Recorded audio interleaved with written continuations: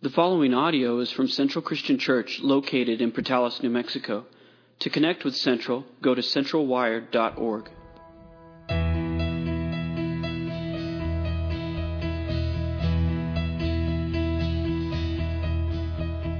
Jesus, born this day our light at break of day salvation, come to change the world. Jesus, born this day our light at break of day salvation, come to change the world.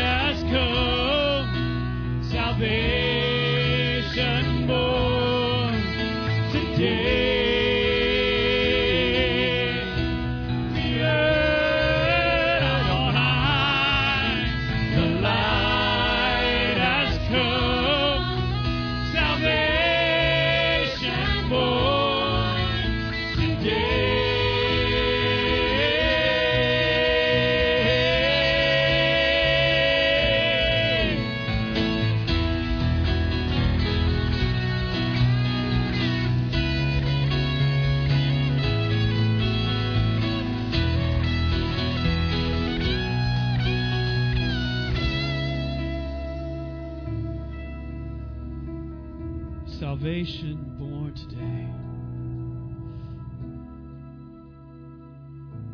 God with us, come to save us.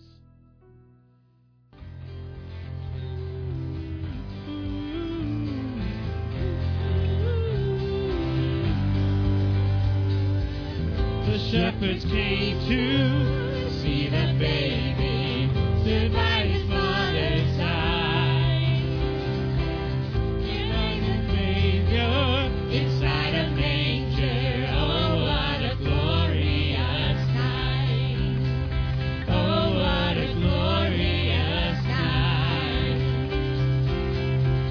I hear the angels singing, hallelujah, let the earth receive her King.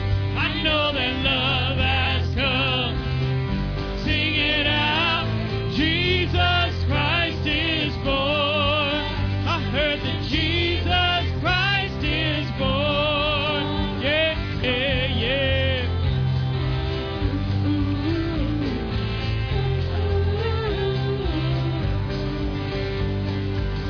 The shepherds wondered, they couldn't hide it, told everyone inside. All were amazed when they heard how God came down on this glorious night. God came down on this glorious night. I hear the angels singing, hallelujah, let the earth receive her King. I know that love has come. Sing it out. Jesus Christ is born. I heard that Jesus Christ is born.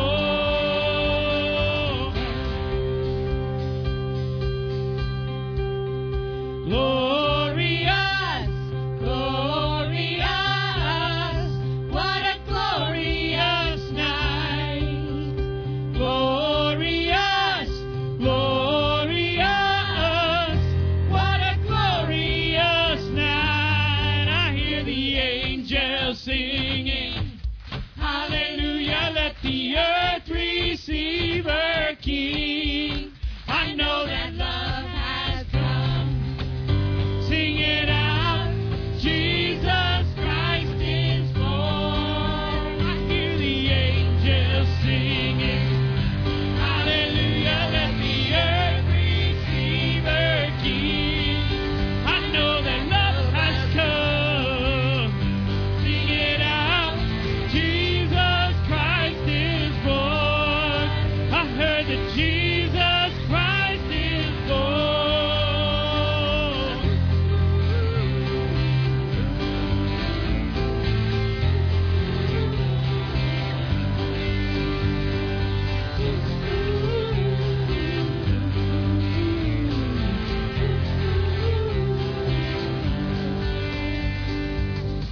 All is calm now, all is quiet. A star is shining in the sky.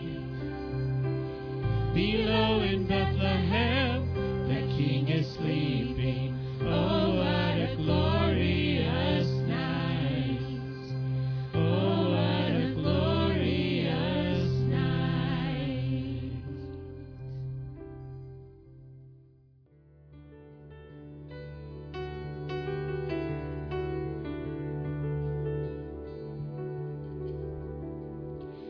Oh, come, all you unfaithful, come, weak and unstable, come, no, you are not alone.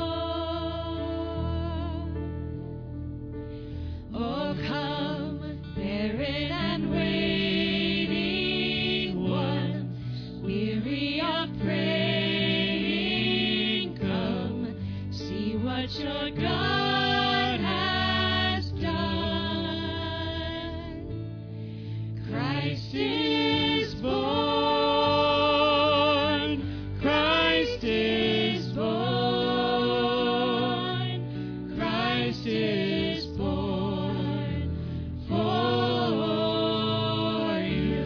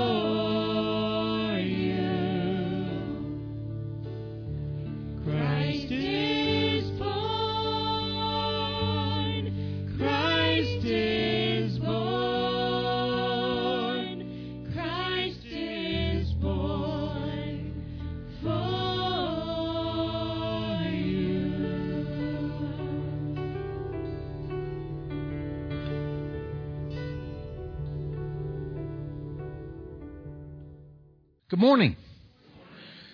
How's everybody doing this morning? I think they're going to stick a slide up there in a second. Wow, huh? It's pretty cool, isn't it? As a matter of fact, this was the view that I had last Sunday morning where I was at. Unfortunately, for those of you that didn't get to go with me and had to stay here, this was your view last Sunday morning. Hey, sorry, dude. Hey. It is what it is. Yes, it is. We're going to talk a whole lot here about paradise and about perfection is kind of where we're headed. But kind of back to the original slide that was up there. I guess I ought to fill you in as to where I was and what we were up to. We had the opportunity as a family to go on a family vacation.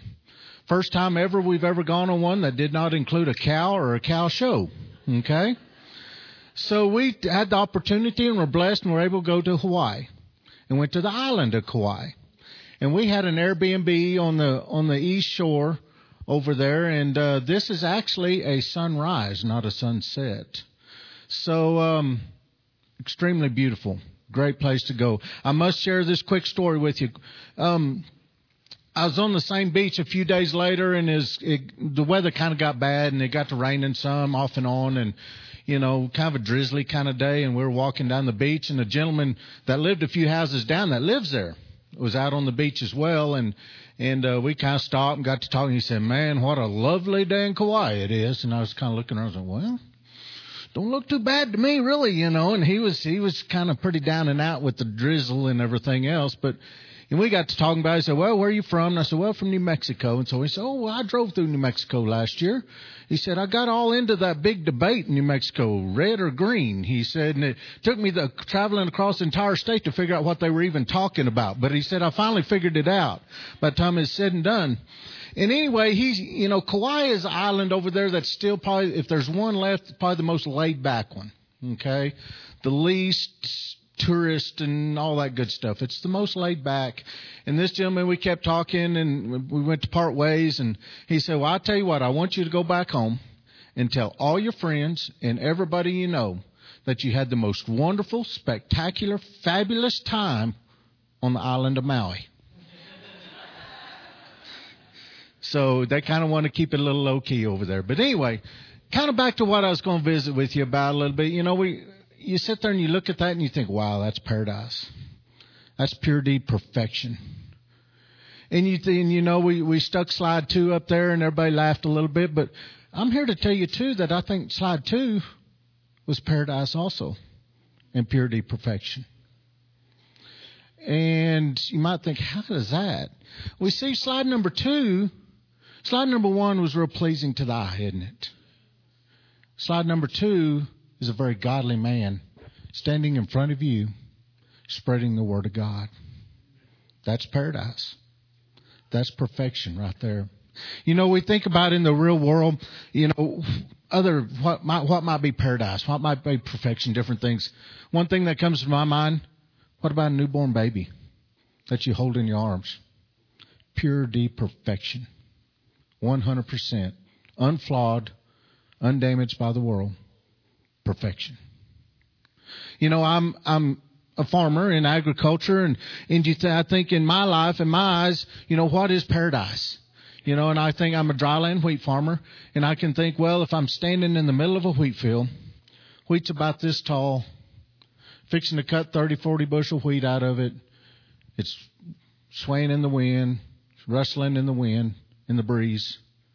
That's paradise to me. And you think, well, what's other situations? What about, there's teachers. We have a lot of teachers in the room, don't we? And you might think a teacher has paradise? But just stop and think of this. As a teacher, if you're standing up in front of your classroom, talking to your students or working on the board or whatever it might be, and every single kid in that room is just dialed into you. They're quiet. Their eyes are big. They're anticipating the next word that's fixing to come out of your mouth.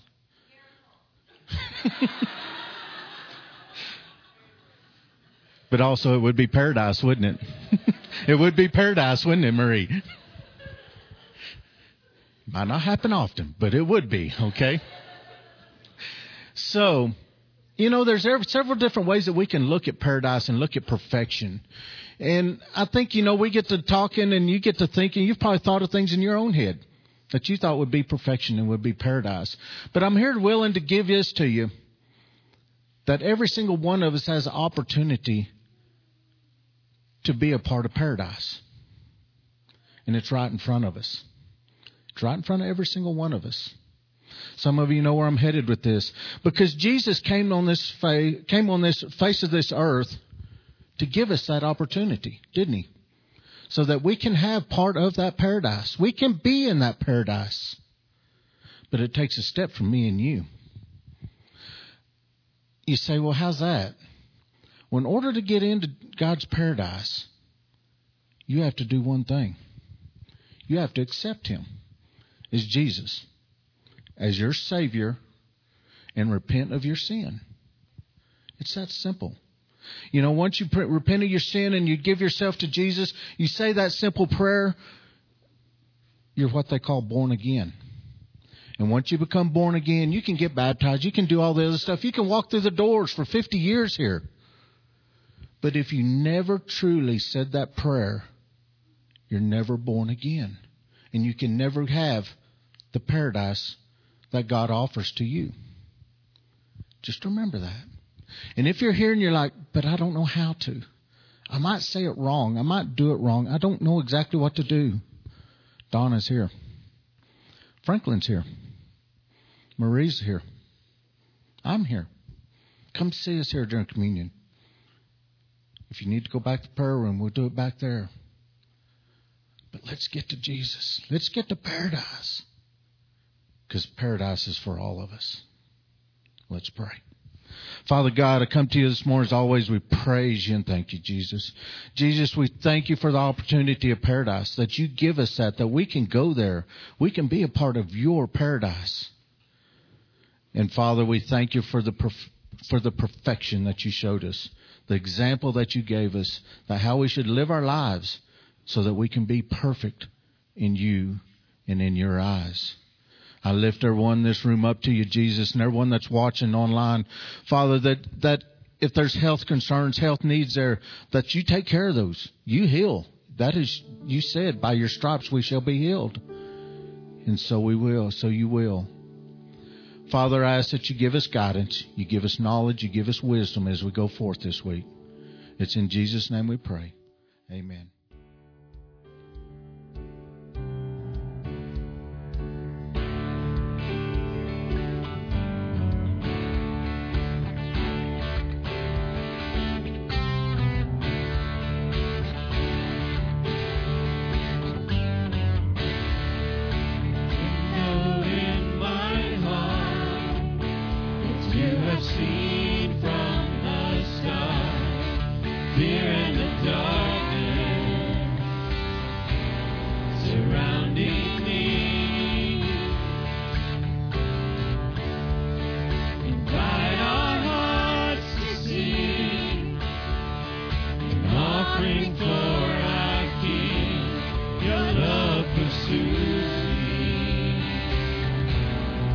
Sets me free. We welcome you, change our point of view. Less of me and more of you. We welcome you, change our point of view.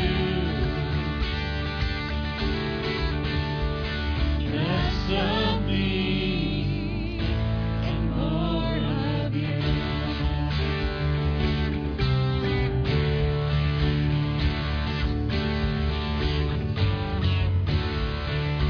You know in my heart that you have seen from the start fear and the darkness surrounding me.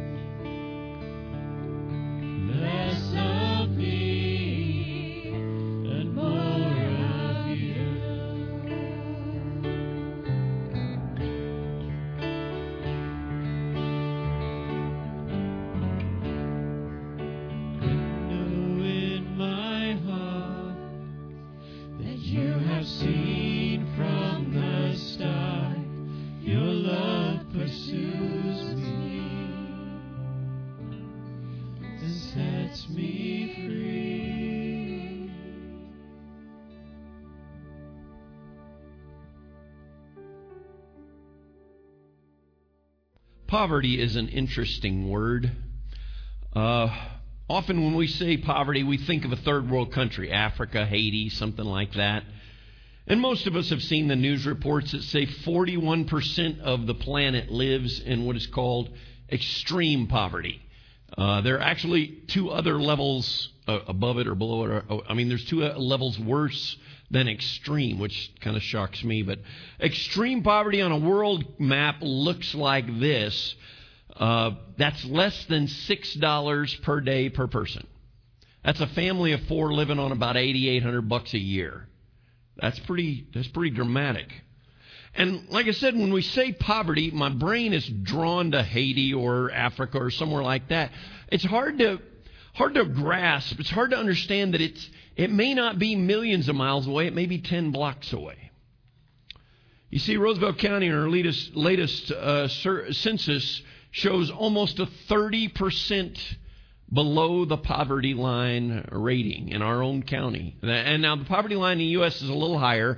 That's about $65 a day for a family of four. That's four people living on $24,000 a year, $2,000 a month. That's kind of hard in our culture. And what makes it even worse is most of you know the news, and New Mexico frequently leads in the bad categories, is 49th or 50th in the good category. So at any given time, New Mexico could be 49th or 50th in the state, and Roosevelt County could be one of the, put it this way, on any given day, you could be in one of the 5 poorest counties in the entire country of the U.S., sitting right here in Portales. And that's hard to grasp, that it could affect us that severely. Yet that verse that Marie read earlier, Jesus said, the Spirit has anointed me to preach the good news to the poor, the poverty-stricken. And when he's reading that, it's in Luke chapter 4 and verse 18. He's reading in the synagogue, the Dereshah, and he's quoting from Isaiah 61, which is ironically talking about him. He's reading a book about himself. That's the kind of the curious thing about it. He's telling of himself. And the first people that were visited after the birth of Jesus were the poorest people on earth. We're in this series called Visitations, who God visits and how he visits them. We're going to be in Luke chapter 2. If you join us online, welcome. On the radio, thanks for joining Central Christian Church today. Luke chapter 2. I don't really care if you have it on your app or in your lap. We want you to be a Bible-believing, Bible-using church. Okay, so make sure you have your Bible out. If you don't have one, we'll get you one. But join me in chapter 2. Now, it's very easy to tune this out, okay? But tune into this. You can read this story, you know it, but you might see some nuances that you've never seen before.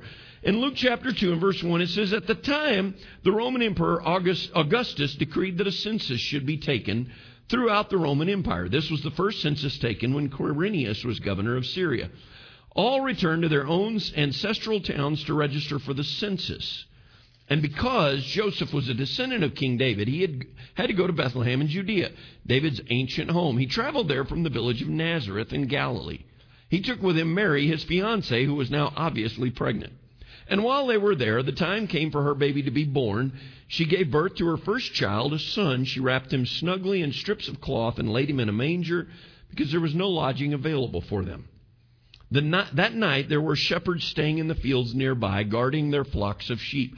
Suddenly an angel of the Lord appeared among them, and the radiance of the Lord's glory surrounded them. They were terrified. If you're channeling Linus right now, that's okay. That's where this comes from.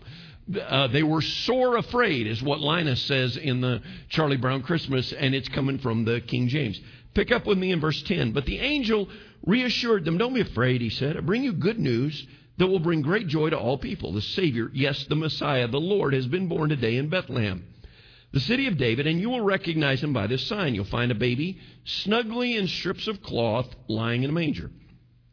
Suddenly the angel was joined by a vast host of others, the armies of heaven, praising God and saying, glory to God in highest heaven, and peace on earth to those with whom God is pleased. When the angels had returned to heaven, the shepherds said to each other, let's go to Bethlehem. Let's see this thing that has happened, which the Lord has told us about. They hurried to the village and found Mary and Joseph, and there was the baby lying in the manger. And after seeing him, the shepherds told everyone what had happened and what the angel had said to them about this child. All who heard the shepherd's story were astonished, but Mary kept all these things in her heart and thought about them often. The shepherds went back to their flocks, glorifying and praising God for all they had heard and seen. It was just as the angel had told them. One of the biggest problems with the Christmas story is sadly familiarity. Does that make sense? We know it so well that sometimes we tune it out. When we see it all the time, it can become mundane. I'm so thankful that Mike shared that picture of the sunrise. And I've heard many people say how gorgeous our sunsets are out here. And recently, the last couple of weeks, they have been mind-bogglingly beautiful. But we get so busy in stuff that it's just out there. You know what I'm saying? And it becomes mundane. We overlook it. And you see, the temptation is to see the Christmas story through the eyes of our culture. And that means the movies and Santa and the decorations. And this is going to be the best Christmas, the most perfect Christmas, because that's what all the Hallmark movies say it has to be. And we're going to get it that way. You see, in that, we sometimes make it about who deserves gifts. Oh, we'll give a little something to charity, but we're really going to pick out who gets the best gifts. And then the temptation becomes we close our wallets to the mission of God and we open our wallets to the consumer goods. What happens when culture blinds us so much that we miss the beauty of the birth of Jesus? And I'm afraid sometimes we do that. That's not a complaint. It's just I want us to look at this. So I'm going to give you the sermon in a nutshell, all right? It's coming up on this slide. It's on the back of your bulletin. It's this. The birth of Jesus compels us to proclaim Him publicly and pursue Him personally. That we got to be talking about it and we got to be chasing after it. The reason for this is not a once upon a time story. It's not a legend. It is truly accurate eyewitness account. Sometimes I have to remind myself to go back to the first verse of the book of Luke. Luke is a doctor and a writer, and he is writing not a novel, he is writing a historical document for a guy named Theophilus. We don't know much about Theophilus, but he gets Luke, the book of Luke, and the book of Acts. And Luke says, I'm writing to you so you have a full account of this life of this man named Jesus. And that's why he has it. So it's historical, it's accurate, it's eyewitness accounts. He lists Quirinius as the governor, Augustus as the emperor, and we see these from these details. And Rome has a history, a reputation of extorting people for their taxes. That's why the census. Hey, we got to count up these Israelites, make sure we're getting enough money and we're bleeding them as best we can. Now, Scripture tells us here that Joseph went up to Bethlehem, his ancestral home. He was coming from Nazareth, which is down by the Sea of Galilee. You might say, what's the big deal? Well, Bethlehem is on a hill, and it is 2,654 feet above sea level.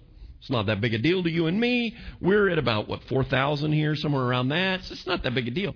But if you're at Nazareth, or you're right around the Sea of Galilee, guess what? You're at sea level. So up at the north, you got the Sea of Galilee, you got the Jordan River, you got the Dead Sea down here. Jerusalem, Bethlehem are over here. Nazareth's up here at the top. You with me? And it's about 90 miles from Nazareth or that general vicinity to Bethlehem. Now, if you've been with us before, we've talked about historically that cities were about 20 miles apart because you could travel about 20 miles in a day. You could walk about 20 miles in a day. So it's 90 miles, 4.5 days. If you pushed it and got 25 miles each time, you could probably do it in 4 days. Problem. Mary's pregnant. And Mary's not pregnant. Mary's very pregnant. You're tracking me? We're talking 35 weeks, okay? I want to talk to the women folk in here that have had babies, okay? Not any of us men. We don't get a vote on this, all right? I'm just asking your opinion. At 35 weeks, are you comfy? That word does not come up. Well, actually, it comes up a lot. It's, I want to be comfy. Make me comfy. So the prospect of going uphill on a 90-mile trip that should take 4.5 days, but you got to stop and go to the bathroom every 8 seconds. So it's probably going to take like 10 days, right? And you're riding on the back of a donkey. By the way, your husband is broke. Okay, that's what's going on here. All right, does this sound like a happy trip? Nothing of this sounds happy. All right. Now, I say all this because of one thing. I think some of us struggle with God's timing. We may not agree with God's timing. We may not understand God's timing. But God's timing is perfect. Look in verse 9. While they were there, the time came for her to give birth. And again, I'm not a doctor, but I understand these things usually take about 9 months, right? I got a hunch God has a calendar in heaven somewhere. He could figure out, ooh, that's not going to be good. We should reroute that situation so she doesn't have to traipse all that way on a donkey being pregnant. But you see, that's not how God did it. While they were there, the time came for the birth. God knew the time. I say that because some of you are sitting there and you're looking for the answers. You're alone and you've been alone a long time and you can't seem to find somebody to share time with. You have sought and wanted answers for your medical issues and it's just not happening. And you keep praying and you don't understand why God does not answer right now. Friends, we may not be able to see the end. We may not even be able to see the hand of God in the situation we're in right now. But you know what you can? You can trust the heart of God. Our God's timing is perfect. Now God shows up in the form of angels to shepherds. People that live in poverty. Friends, in this culture, shepherd was not a career path. Okay, that was not a dream. I want to be an astrophysicist. I want to be a doctor. I want to be a shepherd. All right, that was low on the totem pole because shepherds were not very well respected. They usually had to live outside of town, and part of the problem is many people thought shepherds were thieves. When we have, you've heard the term horse thief. That there was a lot of sheep thieves at that time. And if you were working, that was a minimum wage job. That was the low man on the totem pole job. That you were usually a person with a past. People with a past. Maybe a recovering addict. Maybe you're divorced. Maybe you've made poor choices in your life. Do you realize the first news of Jesus came to the last people we would ever expect that to get that message? In fact, that's what really bumfuzzled a lot of the Sadducees and Pharisees. Why didn't he come to the synagogue? Why didn't he come in, and as an emperor and the real true king, a Messiah would not come this way? And it got me thinking, if we were to rewind history and that was today, where would Jesus arrive today? If this was our culture, what would it look like? You see, it is very easy for us to see people in poverty and immediately try to assign a blame for it. Well, if they'd quit living that way, they wouldn't be there. If they quit living like that, quit smoking like that, quit tattooing and drinking and doing all the, if they just quit that, they'd be a lot better off. If they just lived differently. Friends, this is hard because this is the people that God went after. In our culture, in our country, there is great racial divide. And I can say this phrase right here and watch you cringe. Black lives matter. And a bunch of people go, Don, don't go there. Don't talk about that. Yeah, you're right. I get it. I'm not trying to be political. I'm trying to talk about from a cultural standpoint. There is racial challenge. There is racial division and immediately we start pointing fingers. And it's not about pointing fingers about whose lives matter. It's about, do we care about people where they are? And we have judgmental attitudes. Certainly in the church for non-church, well, if they get themselves to church and get their life straightened out, they'd be a lot better off. And it frequently has a finger wagging with it somewhere. You see, we don't mean to slip into white elitism, but it's a very slippery trap. It's very easy to look at those people and put ourselves above them. You see? Those shepherds. But that's the very people to which this announcement came. Not to good, clean people that made good, clean choices, but to people that had pasts. In that song that we're singing, we've titled Visitations to go with this series, but there's a line in there, we welcome you to change our point of view. Do we? Do we really welcome God to change our viewpoint? Because that's hard. A lot of us have our viewpoints and we know what we believe. And I'm not asking you. I'm saying, are you welcoming God to change how you look at people? How you look at broken? How you look at poverty? How you look at different culture? Because, friends, if we're going to change it, we got to change it in our hearts and our heads. Now these angels show up. I think we may have done a disservice to these angels. This is a picture that Raphael painted, gorgeous painting. And I'm afraid sometimes we focus on angels like this. They're all angelic and halos and little cherubs, and sometimes they're wearing diapers. Sorry, we got nude butts right there on screen. But, it's this happy, everything is cheery, everything is perfect, playing harps. Listen to what angels are in Scripture in Hebrews chapter 13. It says, don't forget to show hospitality to strangers, for by so doing some people have entertained angels. They can be mistaken for humans. But make no mistake here. This bunch, there's no mistaking. They were absolutely not human. They were absolutely not normal. They were floating in the sky. There was one of them, and then there were hundreds, if not thousands, maybe millions of them. It said the host of heaven's armies. That's a staggering amount. They were in the presence of someone greater than them. I'm afraid sometimes we often say, man, I hope God shows up in worship today. I want him to show up. Do we really want him to show up?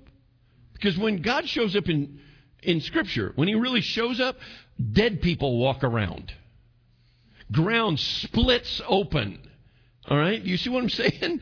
No, I get what you mean. I want it to be a powerful time. But are we really asking for the presence of God? Because we need to realize how much greater he is than us. Let me see if I can illustrate this in a weird, wacky way. And then let me preface this by saying this is an illustration. This is not real life. It's just made up, okay? Suppose I was leading a pickup game of basketball out of Greyhound Arena. Insert space for laughter right here, all right? Because that ain't happening anymore, all right? These are old. They're broken. They're done, all right? But suppose I was leading a pickup game of basketball out of Greyhound Arena. We used to do that all the time. Down in those bottom, man, we were out there every time they'd open the doors. We're playing basketball, we're running around. All of a sudden, who walks up but Michael Jordan in his prime? Oh, who we kidding? Michael Jordan at 65 could still whoop most of us, all right? So Michael Jordan walks in.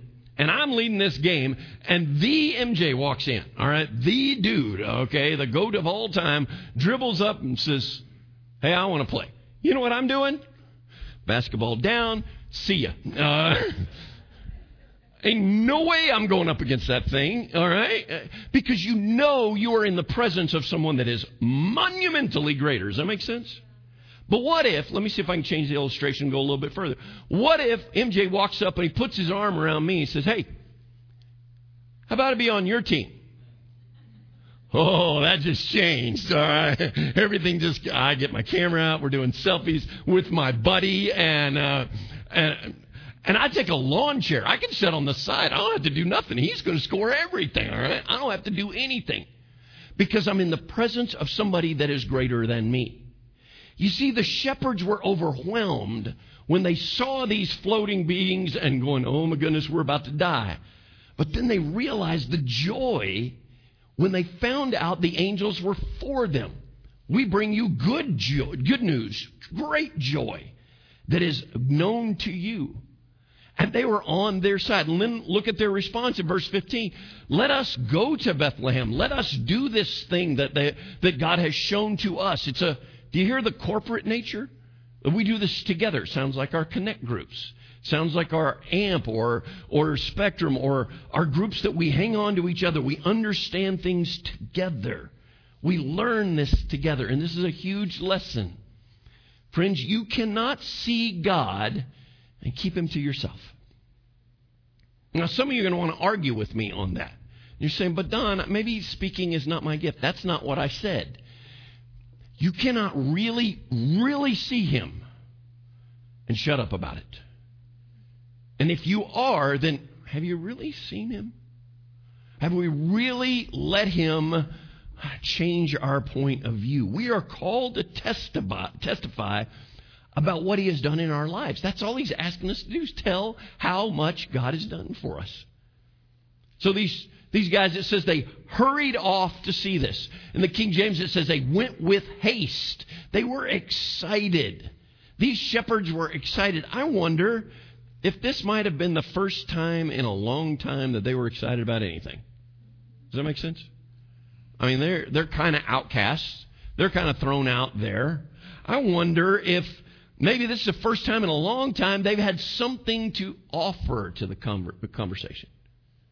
They had something to bring to the conversation. I mean, they're like, oh, I got to tell somebody. This is amazing. And it said they went back out to the field. They just told everybody they saw. You can't believe what we saw. This is what the Lord is doing in my life.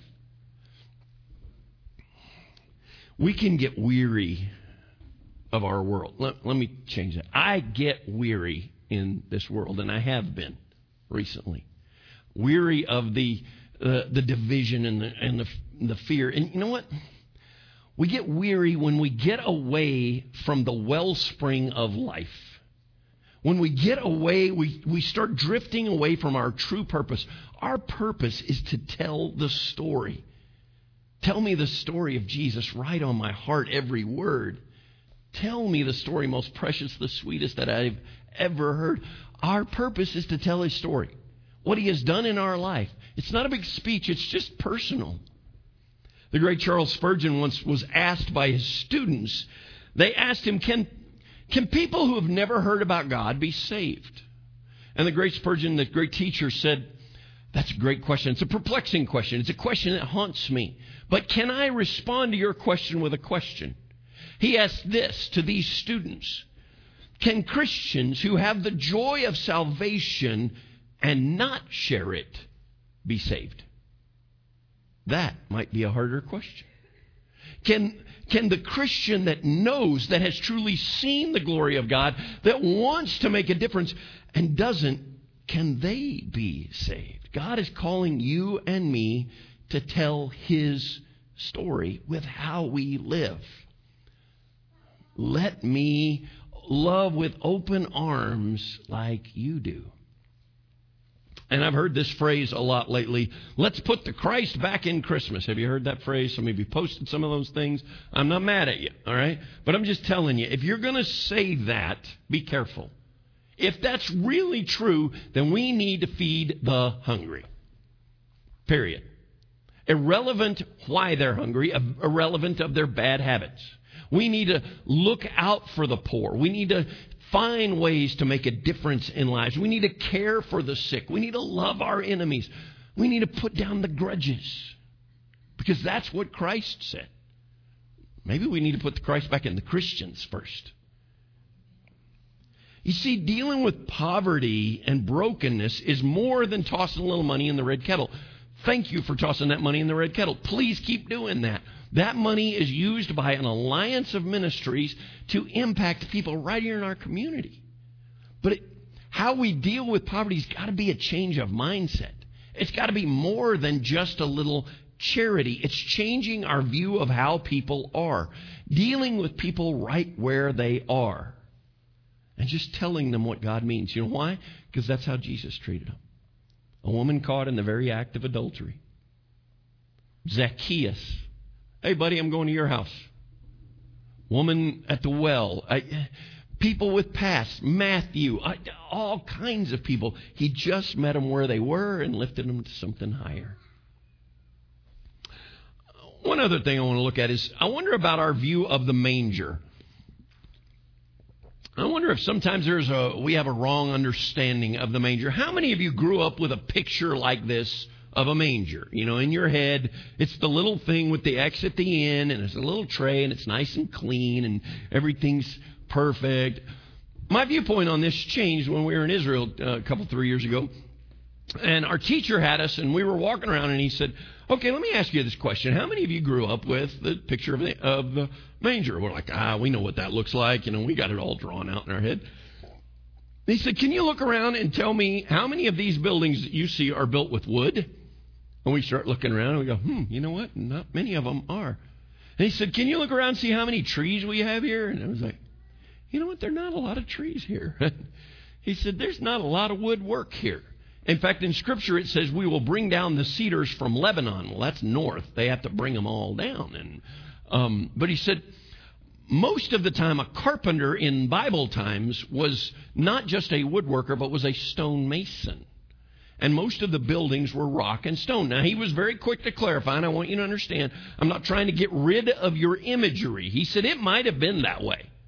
But most of the barns that we see, the manger, the feeding trough, was a concrete or a rock trough over in the corner, not out in the middle. And it was usually pretty dirty. How many of you have been in a barn? Is that a clean place? Is that a hygienic place? That's a strange place. Our Savior was laying in a feeding trough because there was no place for their family. Our Savior, when he died, was buried in a borrowed tomb because there was no place for him. How many of you, when you brought your baby home from the hospital, that you put him in the dog's feeding bowl? I mean, good grief. We would. How dare you even think that, Don? We don't even let the dog near the kid, right? You know. You see, we're above that. You hear me? We're better than that. Jesus wasn't. Jesus was born below us. He was born to die. We've got to see poverty from a different point of view.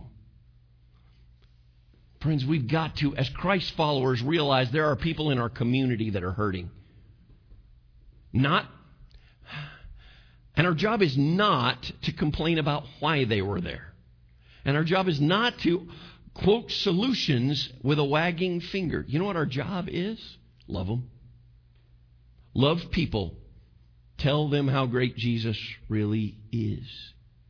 You see, God showed up.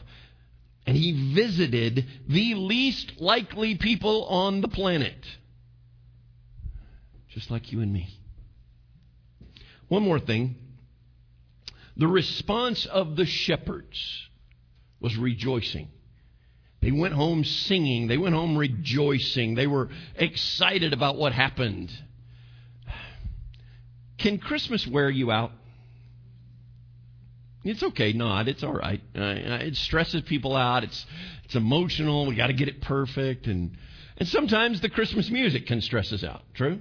I like it. Don't get me wrong. I like it. However, it pains me to find out since 1994, Mariah Carey has made over $70 million on that godforsaken song. It just burns a hole in my ear every day. Every year she makes $2.6 million, and she didn't do a thing. But that song just gets released again. That's crazy to me. And this song, how many of you remember the Do you see what I see? Do I hear what I hear? Right? It was written by Noel Ragney and Gloria Shane. They are credited with writing the song Rain, Rain, Go Away, which I didn't know. I thought that was just like an old child song or whatever. I was like, that's awesome. But it was written in October 1962. But I found this out this week. The song was not about Christmas. It referenced the Christmas story a little bit, but it wasn't about that at all. It was written about the Cuban Missile Crisis. It's really interesting. What? And then you go back and you look at the lyrics in that context, you can see it. They were writing a protest song because the country was at the brink of war. And they wrote this song, and they just recorded it, didn't release it. But Bing Crosby got a copy of it. Bing sang it live Thanksgiving of 1962. On the Bob Hope Christmas special that was always Thanksgiving night or the Friday after Thanksgiving, and he sang it live on there. It erupted into a huge hit. It has been covered by people like Andy Williams, Pat Boone, Whitney Houston, Kenny G, Johnny Cash, Pentatonics, and by far the worst in the history of mankind, Bob Dylan. It was hideous. Oh, it's painful, all right? But most of you recognize this. The phrases are, in the first verse, it's, do you see what I see? The second verse is, do you hear what I hear? The third verse is, do you know what I know? But listen to the fourth verse. It says, said the king to the people everywhere, listen to what I say. Pray for peace, people everywhere. Listen to what I say. The child sleeping in the night, he will bring us goodness and light. I don't think the songwriters were trying to create this epic Christmas song, but they did. Because they're reminding us that this child changes everything. And it should lead us to rejoicing. When we're weary of the Christmas season, we need to focus on Him. You want to make a difference this Christmas season? Then let Him visit you. And let us see Him with a different point of view. Help me to love with open arms like you do. A love that erases all the lines and sees the truth. Oh, that when they look in my eyes, they would see you. Even in just a smile, that they would feel the Father's love. I want us to sing this a little bit more. And I pray it compels us to proclaim Him publicly and to pursue Him personally. But I'm going to pray over you before we're going to sing that chorus again. And maybe you need someone to pray with you. Come here, stick around, we'll pray with you. Call us, let's go get a cup of coffee. I pray that you let Him visit your heart today. Father God, we glorify You. And we get really confused in our world. At poverty, at the season, at all of the stress and all of the different things. And I pray that we will see people the way You see us. That we will meet people right where they are. That we will love them right where they are. With open arms. That You'll change our view. Change our hearts today. Visit us today in Jesus' name. Amen. Thank you for listening to audio from Central Christian Church in Portales, New Mexico. Feel free to make copies of this message to give to others, but please do not charge for those copies or alter the content in any way without permission. To connect with us, visit our website at centralwired.org.